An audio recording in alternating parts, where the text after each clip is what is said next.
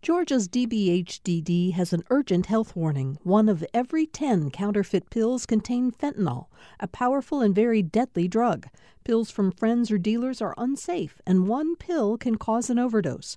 More info at opioidresponse.info.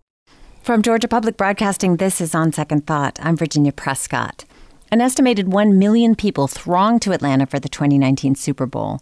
When the opposing teams and visiting fans returned home, a series of murals depicting Atlanta's civil rights and social justice journey stayed behind. Among the 11 artists who painted murals for the Off the Wall initiative surrounding the big game is artist Gilbert Young. His iconic 40-year-old image, He Ain't Heavy, is now installed in huge scale on the side of an Atlanta apartment complex. Gilbert Young is here to talk about that and other aspects of a remarkable career. Welcome. Well, thank you. Thank you for being here. All right. So He Ain't Heavy, this is regarded as one of the most recognized works of your art. How would you describe it? What does it look like? Well, it depicts a man reaching over for the hand of another person, lifting and trying to lift him up. And what I did there, I did not join the hands together. I gave the space and the tension between the hands so that the consumer that is viewing the artwork would take it upon himself to be involved into the painting itself. And whatever your state of mind is, whether he can be able to accomplish that or not, it would be strictly upon the viewer to answer that question for us. So I left that question open, and hopefully that's, I think, why it was an important part of my history, because as 77 years old, I've been through the civil rights movement myself, and I came up with the ideas over 40 years ago when I was sitting in front of the TV and thinking, how can we had passed certain laws, and I was thinking, how could I express that? And what was the real, or I feel, the real condition that we can make a change within ourselves to better ourselves by if each one would take it upon themselves to reach back and help those who are less fortunate. When did you originally paint it? You said 40 years ago. Was that the origin? Yes, I was in Cincinnati at that time. I lived in Cincinnati. I've been here for over 23 years now. Well, and that's an interesting thing, too, because I believe that you came here to do another big, huge art project surrounding a big event, the Olympics. The Olympics. I came down for the Olympics, and somehow I got chosen as the artist to be involved in the Olympic worldwide contest with young people around peace. And I got to curate that project and be a part of that, and working with groups here. So big entry into the Atlanta art scene, certainly. And this piece now, it is owned by, you've painted it for several people. Spike Lee has a copy, former President Jimmy Carter, former Atlanta Mayor Maynard Jackson. Now it's right there in the heart of downtown, not too far from HBCUs like Clark Atlanta, Morehouse, Spelman. So you created it to express this idea that the big question, as you said, that was lingering then. Why do you think it's gained so much interest and it still works 40 years later? A struggle will never end in any community. It's always a growth there, and there's always a need to do justice. And I spent a lifetime painting social statements that has to do with the plight of my people and has to do with the consciousness of our society. Well, now this big message is there. How did you start painting? Were you born in Cincinnati? I started drawing at the young age of 6 and 7 years old, and fortunately a teacher recognized the talent and allowed me to paint the Easter Bunny before the school break. And I was on stage in front of my little colleagues and students. And when I heard the applause, I said, that's it. I want to be an artist. So that's one thing, to do it on stage with other people, but many hours for an artist are spent quietly inside of a studio. How did that continue to feed you, that need to be seen? First of all, I didn't realize, and I think that this is one of the problems that society has developed. I found out later on in life that I'm dyslexic. And so, therefore, I wasn't the best student in the world. The only thing that I could do well at that particular time was to draw and create. And I remember going home with a note saying that from one of the teachers, who probably was an English major or something of that nature, said that Gilbert was a daydreamer. Again, because of teachers and guidance, asked my parents to get me into a special school, which was on a Saturday, which was free program at the Art Museum.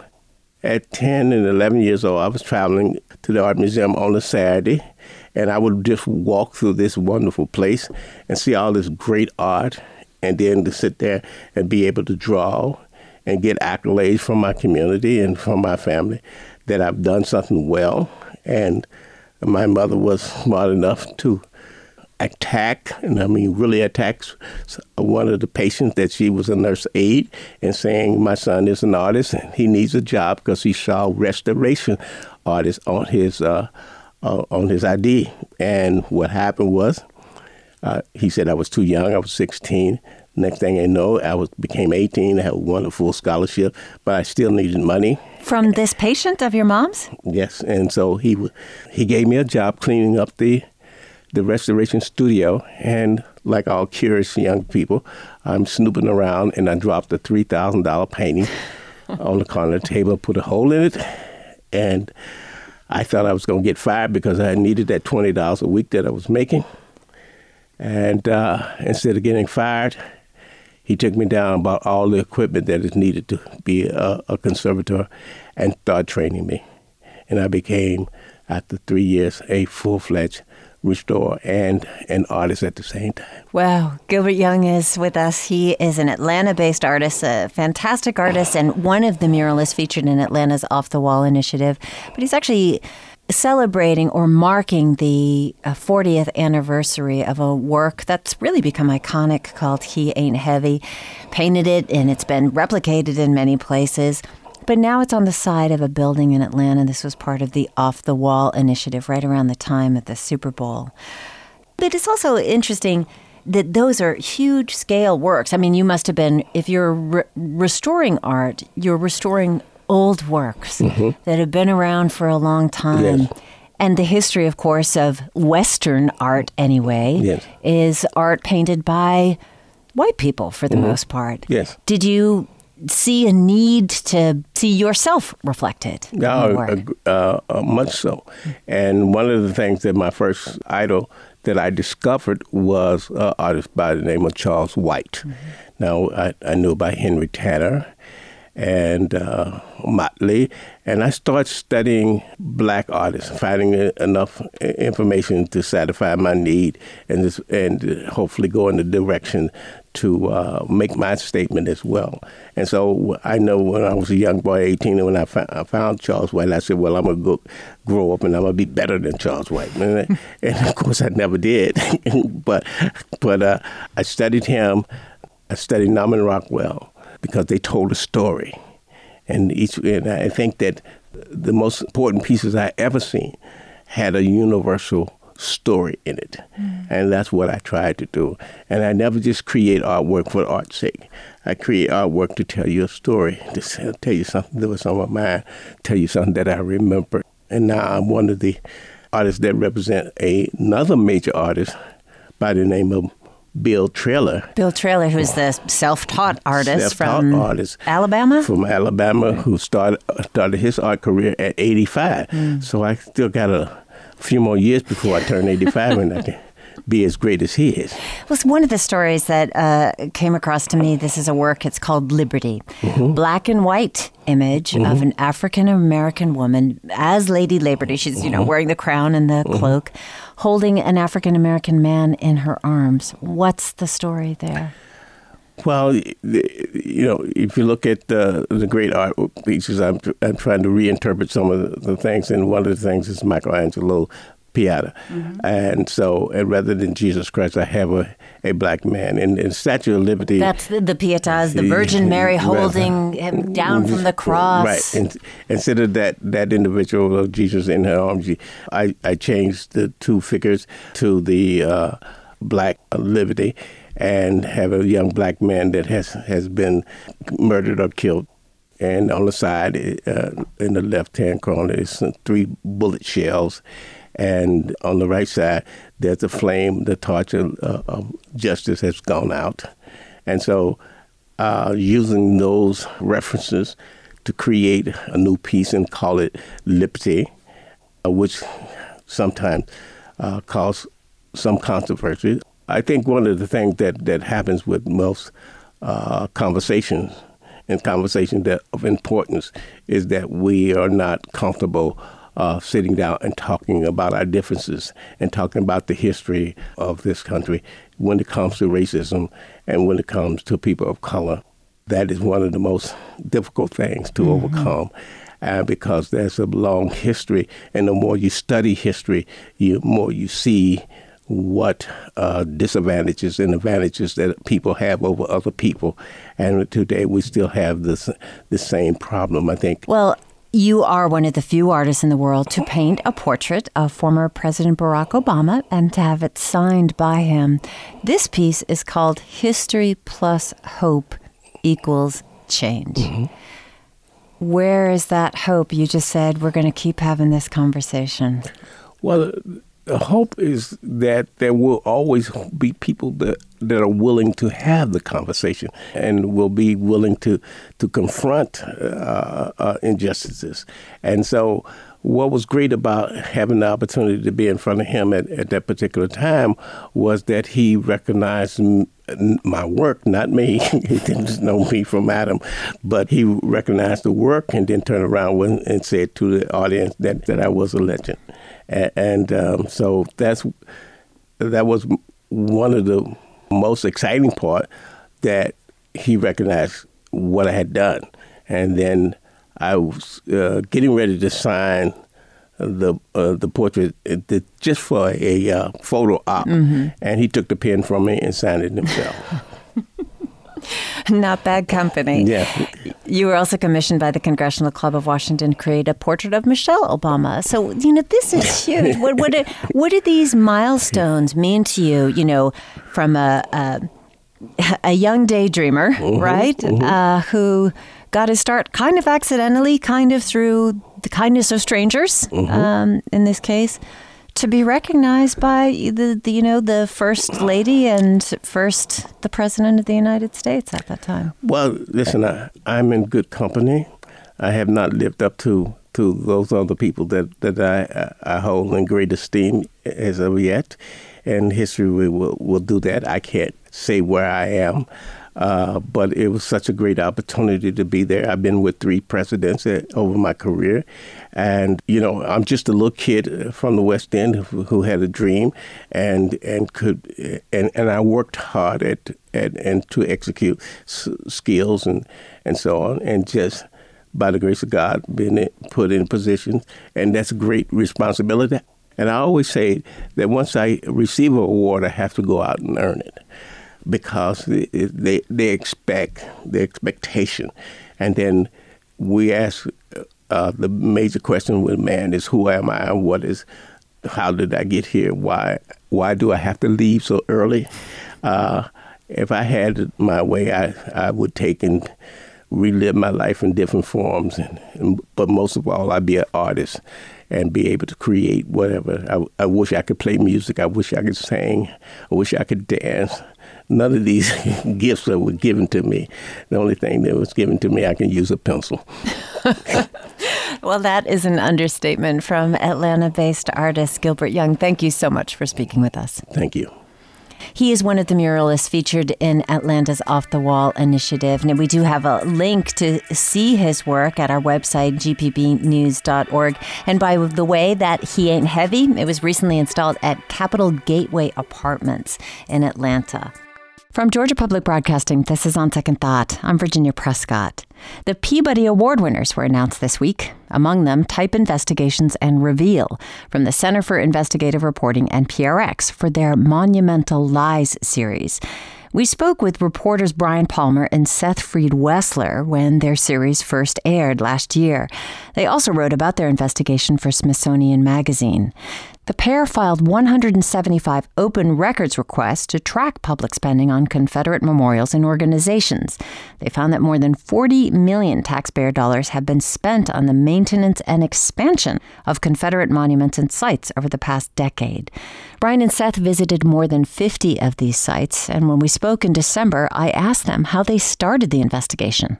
We went on the road and we began visiting dozens of places that tell the story of the Civil War and of Confederacy and of slavery, to really try to figure out what the story was that was being told at these sites. At the same time, we tried to figure out how much money was being spent on these sites. And so we filed dozens of public records requests and culled through tax documents and public records, public legislative reports to figure out what we're spending on these places. And what we found is that Confederate sites, many of them, are telling a story that's really not based in fact, but grounded in narratives that defend the Confederacy and paint a picture of the history of slavery that whitewashes history entirely. Well, I want to get to the story certainly, but the story that you did file together for Smithsonian Magazine, it's called The Costs of the Confederacy. $40 million taxpayer dollars over the last decade paid to upkeep and support these places. Can you give us a breakdown of the costs? What were they spent on? That's a snapshot. $40 million in the past 10 years. Significant amount of money. But my real concern, in addition to how much is being spent now, is how much went into subsidizing these sites that present a narrative that either distorts or erases the enslavement of African Americans, my ancestors. The first push of monument construction was really 1880s, 1890s.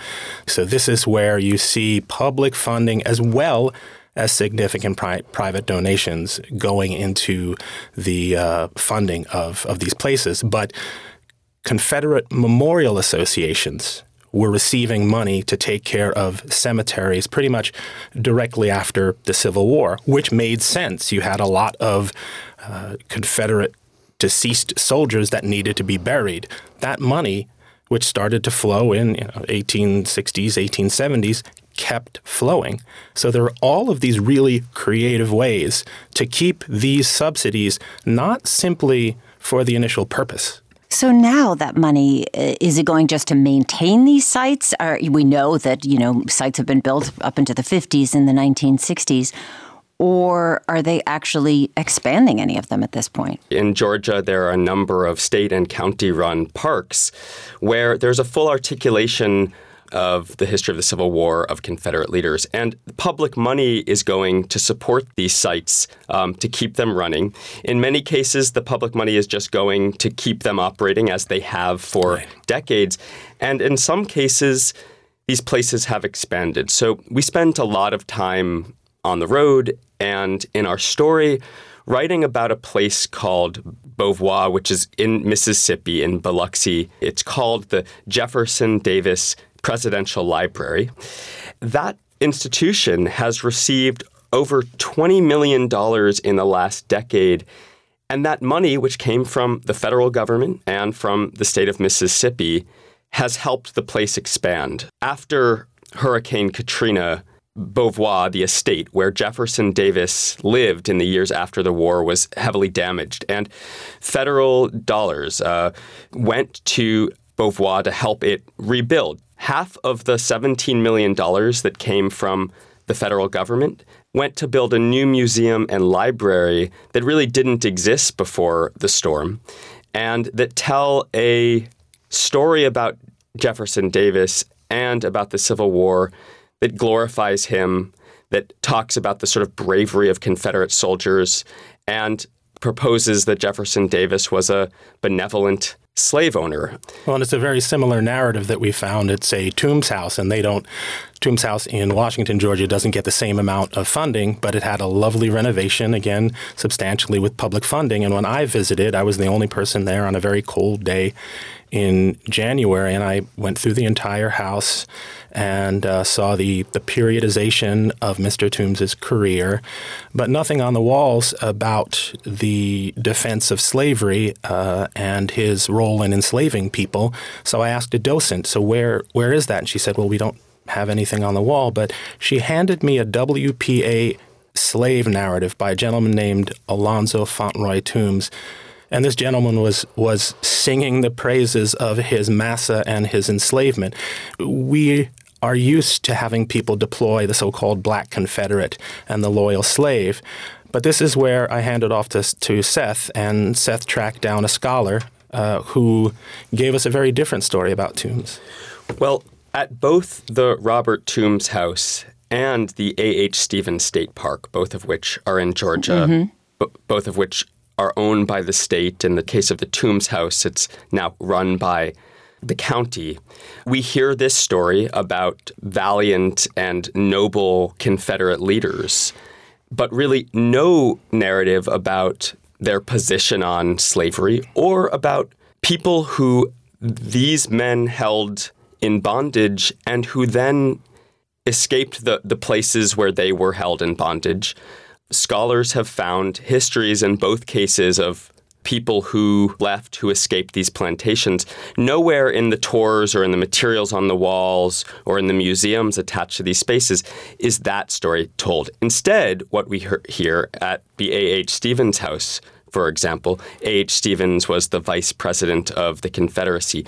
We hear about how well he treated the people he enslaved, how happy they were, how good their lives were. He's probably most famous among scholars and people who know anything about him for a fiery speech he gave defending secession and defending the Confederacy on the basis that slavery was just. He said, quote, "The Negro is not equal to the white man, that slavery subordination to the superior race is his natural and normal condition." This is his most famous speech, and that's nowhere to be found at the museum. Instead, we get a picture of him as this sort of benevolent figure. Brian Palmer and Seth Freed-Wessler are my guests. They're reporters for the Investigative Fund at the Nation Institute. Through visits and open record requests, they learned that places like A.H. Stevens State Park in Crawfordsville, Georgia, receive millions of dollars in public funding while often obscuring or conveying inaccurate information about the history of slavery. Their article, Costs of the Confederacy, is in Smithsonian Magazine. Well, I want to go back to Beauvoir because you got spoke with some of the people there and got some audio. This is the Jefferson Davis Home and Presidential Library in Biloxi, or near Biloxi, Mississippi. You describe it, centuries-old trees, manicured lawns, tidy cemetery, a babbling brook.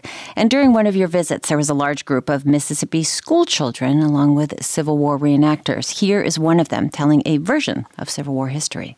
You see, a Civil War is where one bunch of folks tries to overthrow the government, the sitting government.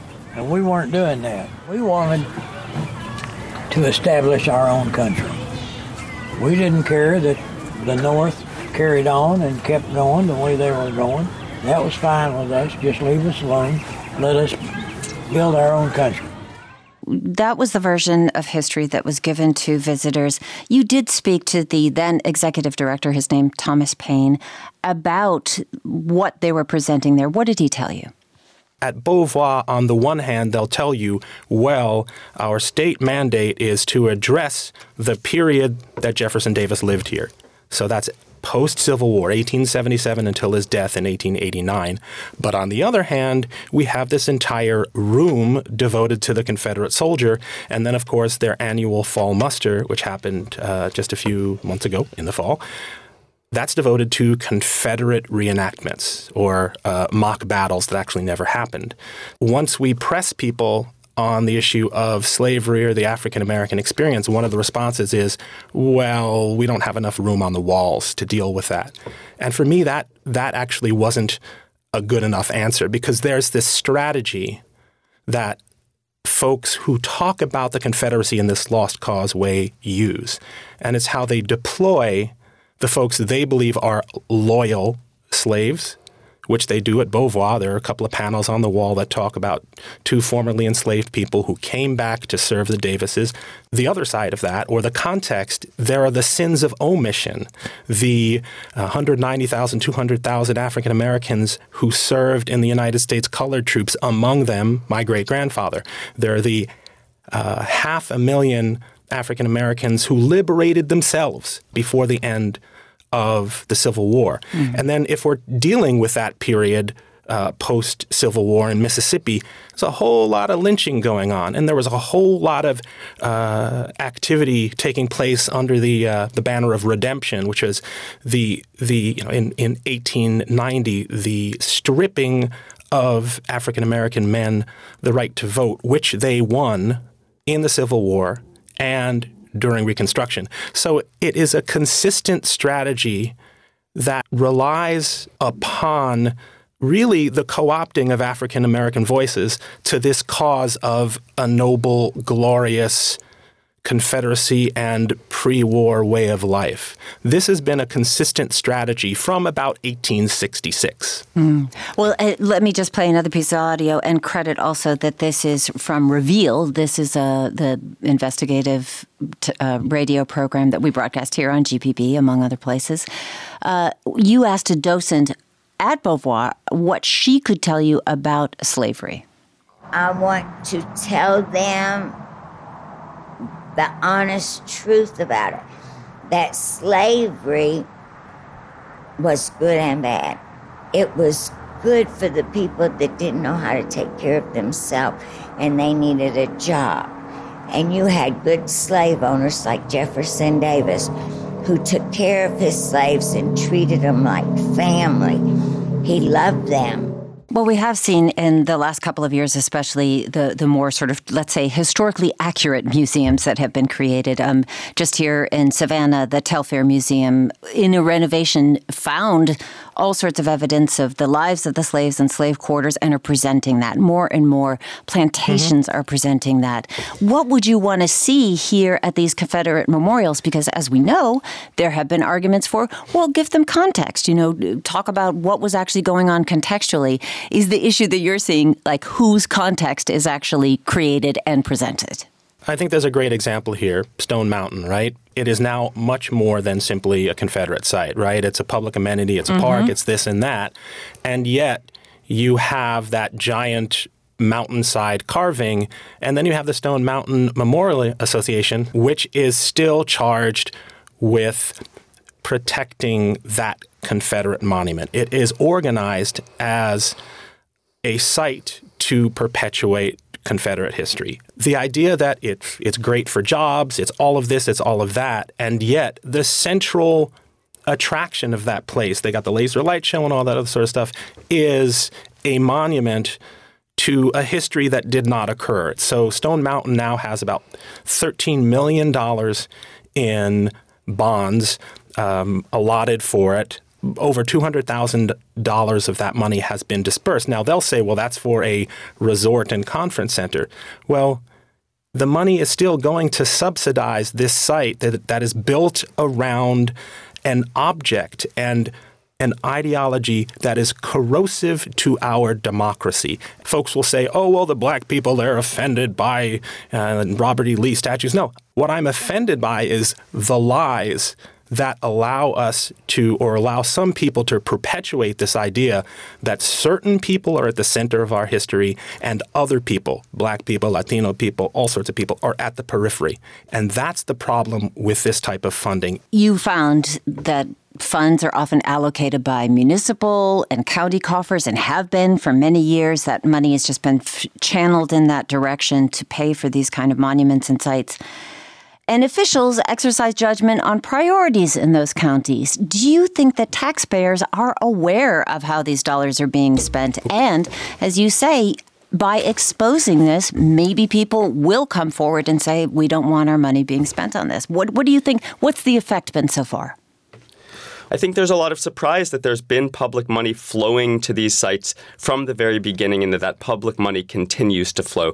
$40 million at least over the last decade. Right. We certainly missed money at the county and local level spent on statues and monuments. These are public spaces. Many of them are public institutions, state parks, and money is flowing to them. And if there's public money going to these institutions, then it would seem to us that there's an obligation to make sure that the histories being told in these spaces conform with the facts and don't try to tell a story of the Confederacy, of Confederate leaders, of Confederate soldiers that glorifies those people and denies completely the reality of the experience of enslaved people, of African Americans in these very spaces. That was my earlier conversation with Brian Palmer and Seth Freed-Wessler about their investigation for Reveal and the Smithsonian magazine called Monumental Lies. After we aired the conversation, Sam Burnham, curator of the All the Biscuits in Georgia blog and an On Second Thought guest, disputed their claims, saying, in the author's mind, there is no space for anything positive about the South or the Confederacy. And while a narrative of a guiltless Confederacy is inaccurate, to deny that issues other than slavery played a role not only in the war, but also the way these leaders helped shape the path of the nation is just as inaccurate and wrong. We thank you for your comments, Sam. By unanimous vote, the Peabody Board of Jurors begs to differ, however. They called their investigation a nuanced report that adds depth to current debates about how the public should mark troubling chapters of our national history, and explores how lost cause ideology often substitutes for historical accuracy. The series was awarded a Peabody this week. Just ahead, the Black Lips return to their home state for next week's Shaky Knees Festival. We'll talk about the road from Dunwoody High to recording with Yoko Ono, and rumor has it, Kesha. Stay with us for that. I'm Virginia Prescott. This is On Second Thought.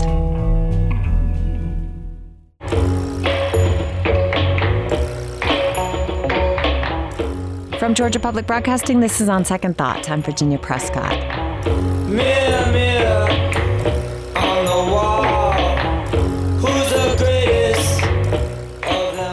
Atlanta's own Black Lips is a band that keeps audiences on their toes, both literally, which you'd know if you ever landed in the mosh pit at one of their shows, and figuratively.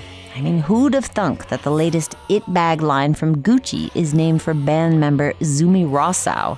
20 years in the business, they have made unruly garage rock, rockabilly records, and sometimes sound like old country crooners. Black Lips are currently on tour, but return to Atlanta to hit the stage on the first day of the Shaky Knees Music Festival. That's on Friday, May 3rd.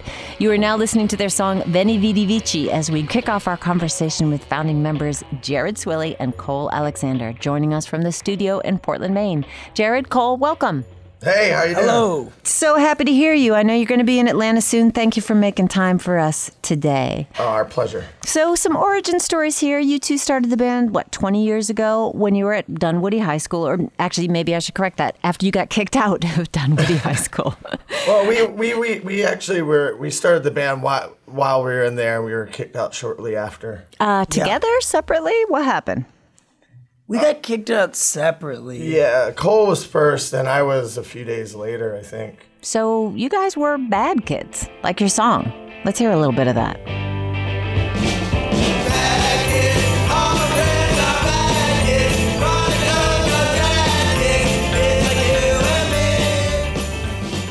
Yeah. Somewhat. Yeah. Well, not like we were good, bad, not evil. What's the distinction there? Well, never anything with malicious intent, just like smoking cigarettes and cutting class and stuff like that. So minor league bad. Yeah. Yeah. Misdemeanors. All right. Well, I want to know more about you growing up. You both worked at the Majestic, the diner on Ponce de Leon. That's right. Yeah. So yeah. What were those early days of the band like? I mean, we all lived in a big house with 10 or 11 people in Home Park. And it was kind of like a frat house for people that didn't go to college. It was called Dice Slaughterhouse. You know, we'd usually go on tour for about a month, and then we'd have to come back home and work for a month to save up to go on tour because, well, you pretty much had to pay to go on tour because we didn't make any money. Yeah, Majestic was very supportive, though, because we'd still have a job if we left for a long time on tour and came back. We'd still have our job, so that was important for us to have that stability since we weren't making money touring. But I always knew that this is what I was going to do. I liked, the Majestic and all that, but, I kind of wanted to be on the road and be making records. And Jared, you come from a long line of preachers, right? Yeah. My grandfather, all my great uncles, all that. So I guess I'm still kind of in the preaching business in a sense. Well, I wondered about that. Do you feel like that? Do you feel like you are, spreading the gospel of a certain kind? Spreading, just good vibes and trying to get people to have a good time. It's essentially the same line of work. They all played music on stage, so I was all very used to it. I guess it's in my blood. All my favorite musicians cut their teeth in the pulpit and in church. Well, there's one particular musician, I understand, the Mighty Hannibal, another Atlanta native, funk musician, soul musician. He was a kind of a mentor to you, wasn't he, Jared? Yeah, he was my mentor. He always called me his protege. We became real good friends after we did a show in New York City in like 2004 or something. And then he hadn't been back to Atlanta since the 70s, so I arranged for him to come back, and we were his backup band. And pretty much, I've talked to him at least once a day, every day until he passed a couple of years ago. Yeah, I have to say, his hymn number 5, I think, is one of the greatest protest songs ever written. I want somebody to tell my mother and go down yonder in Georgia and tell my father that I'm way over here, crawling in these trench holes, covered with blood. But one thing that I know, there's no tomorrow. Fantastic. Yeah, it's fantastic. I think that one is the one that kind of got him blacklisted from radio, though. Yeah, people wouldn't play it. Well, I'm thinking that you make a nod as a band to so many different kinds of music, to rock and roll, to blues, soul, psychedelica, punk.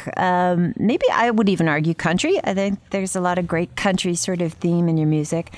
I've even heard big time. Is that something that you grew up thinking of and listening to when you were kids?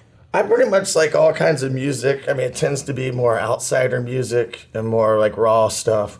And country has a lot of that. We're actually kind of working on, we just finished a country record now. Our interpretation of country, it's not purist by any means.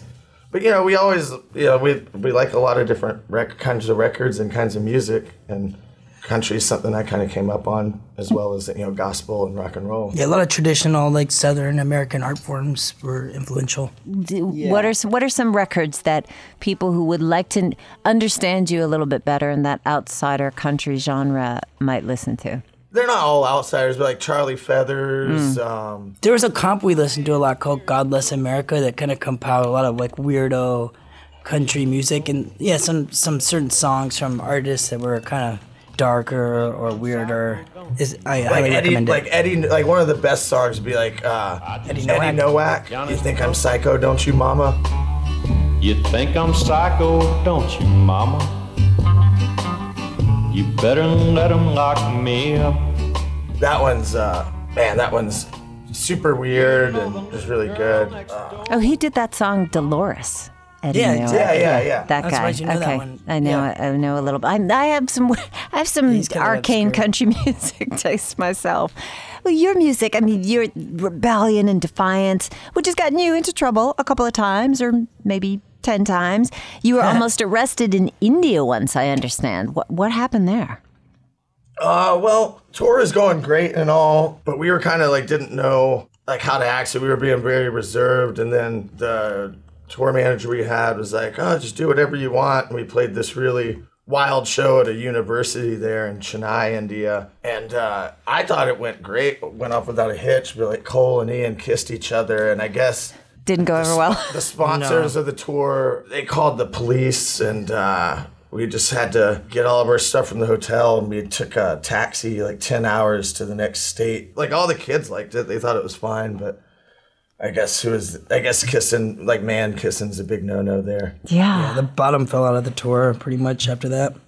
So, Cole, I also understand that you were once head-butted by somebody in the audience at a show in Paris, right? Yeah. We've had little bits of rowdy bouncers and fans, a little bit of violence, but just kind of part of the territory. it's always kind of, to me, part of just like the entertainment of it. No one's ever gotten like seriously injured or anything, I don't think. But 20 years in, do you ever get tired of that? You know, the rowdiness or the risk of like, oh, I'm going out on a show. This could, I could get my head split. We kind of like the idea of any moment all hell could break loose. That's kind of a good feeling to incorporate fear and other emotions into the music instead of just happiness. It can be happy and scary at the same time. So that's the edge that you're looking for? Well, it just kind of came naturally, I guess, but yeah. Yeah, so this is something I've heard. You've described yourself as having ODD, oppositional defiant disorder, which is a real thing. Yeah, we thought it was a joke. Yeah, we thought it was fake, but it seemed like it described us. I thought it was a real thing. Yeah, I think you got a band-wide diagnosis. Yeah. We're seeking treatment right now. I somehow don't believe you. Well, as long as you don't tell me to seek treatment. If you tell us not to seek treatment, then we will. Because you do the absolute opposite of what you're being told to do. Pretty much, yeah. Yeah. Well, and so you've definitely chosen the right life for yourself because if you had oppositional defiance disorder in a lot of jobs, you wouldn't last. Yeah, I would be toast in a lot of professions. But this one caters to all my disabilities. Okay, well, let's talk about your music. Your 2011 album is called Arabia Mountain, referring to the National Heritage Area that's just outside of Atlanta. This was produced by Mark Ronson. Let's hear just a little bit of one of those songs called Modern Art.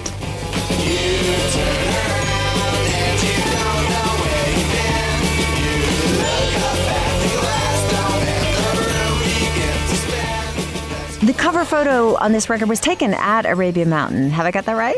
Yeah. So why this place so central to this record? People were always asking us when we were touring on that album what the name meant. It was a pretty simple answer. We're like, because that's the place where we took the picture.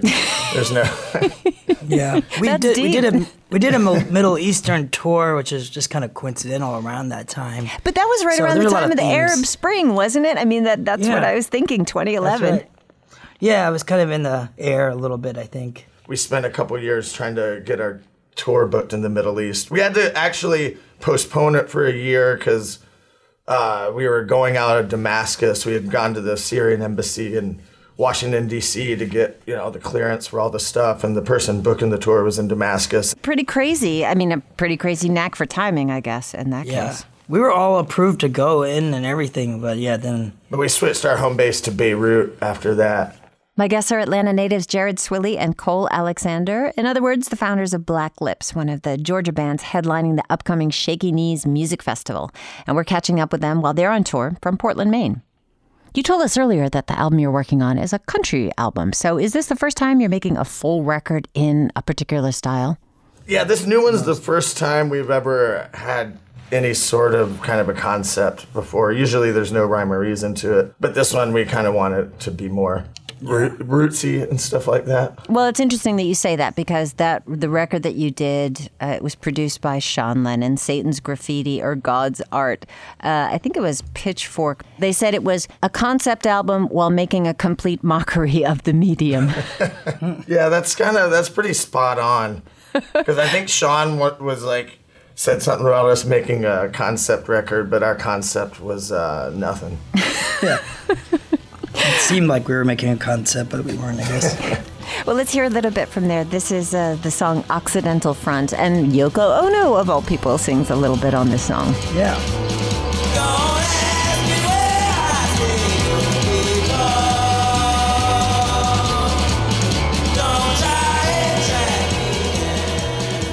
So working with Sean Lennon, I mean, you've also worked with Mark Ronson, you've worked with Patrick Carney from the Black Keys. What is it like working with these, producers that bring so much to the table, and not just in terms of their history, but, a level of fame? Mark Ronson was our first experience working with a producer, and honestly, I didn't really know what a producer did before that.